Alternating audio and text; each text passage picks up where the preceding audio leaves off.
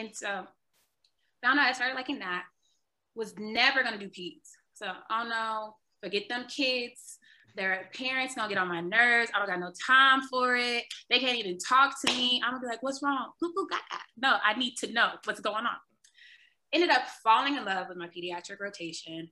Love the kids, love the resiliency of them, love the disease processes, love learning about how to care for them. And I was stuck. Do I do adult medicine? Do I take care of kids? And then I found this beautiful thing that allows me to do both. And so that's how I ended up where I'm at.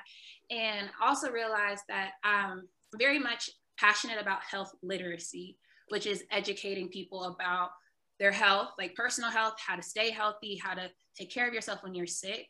And if I am trained to take care of people from the age 0 to the age 200, what's a better way for me to be able to promote health literacy than to learn how to take care of all these populations and how to help them?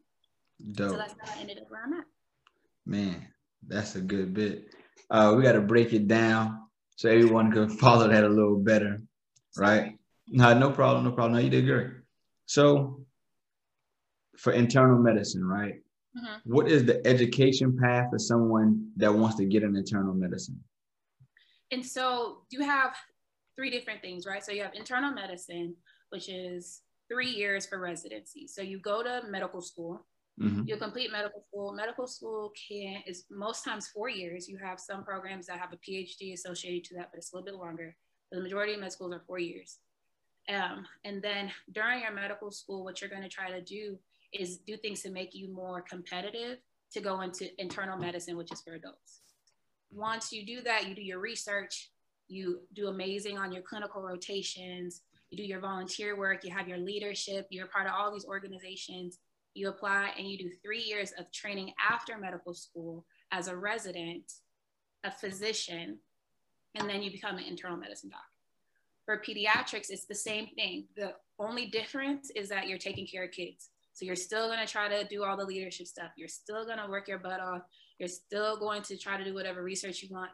And you're still doing 3 years to become a pediatrician.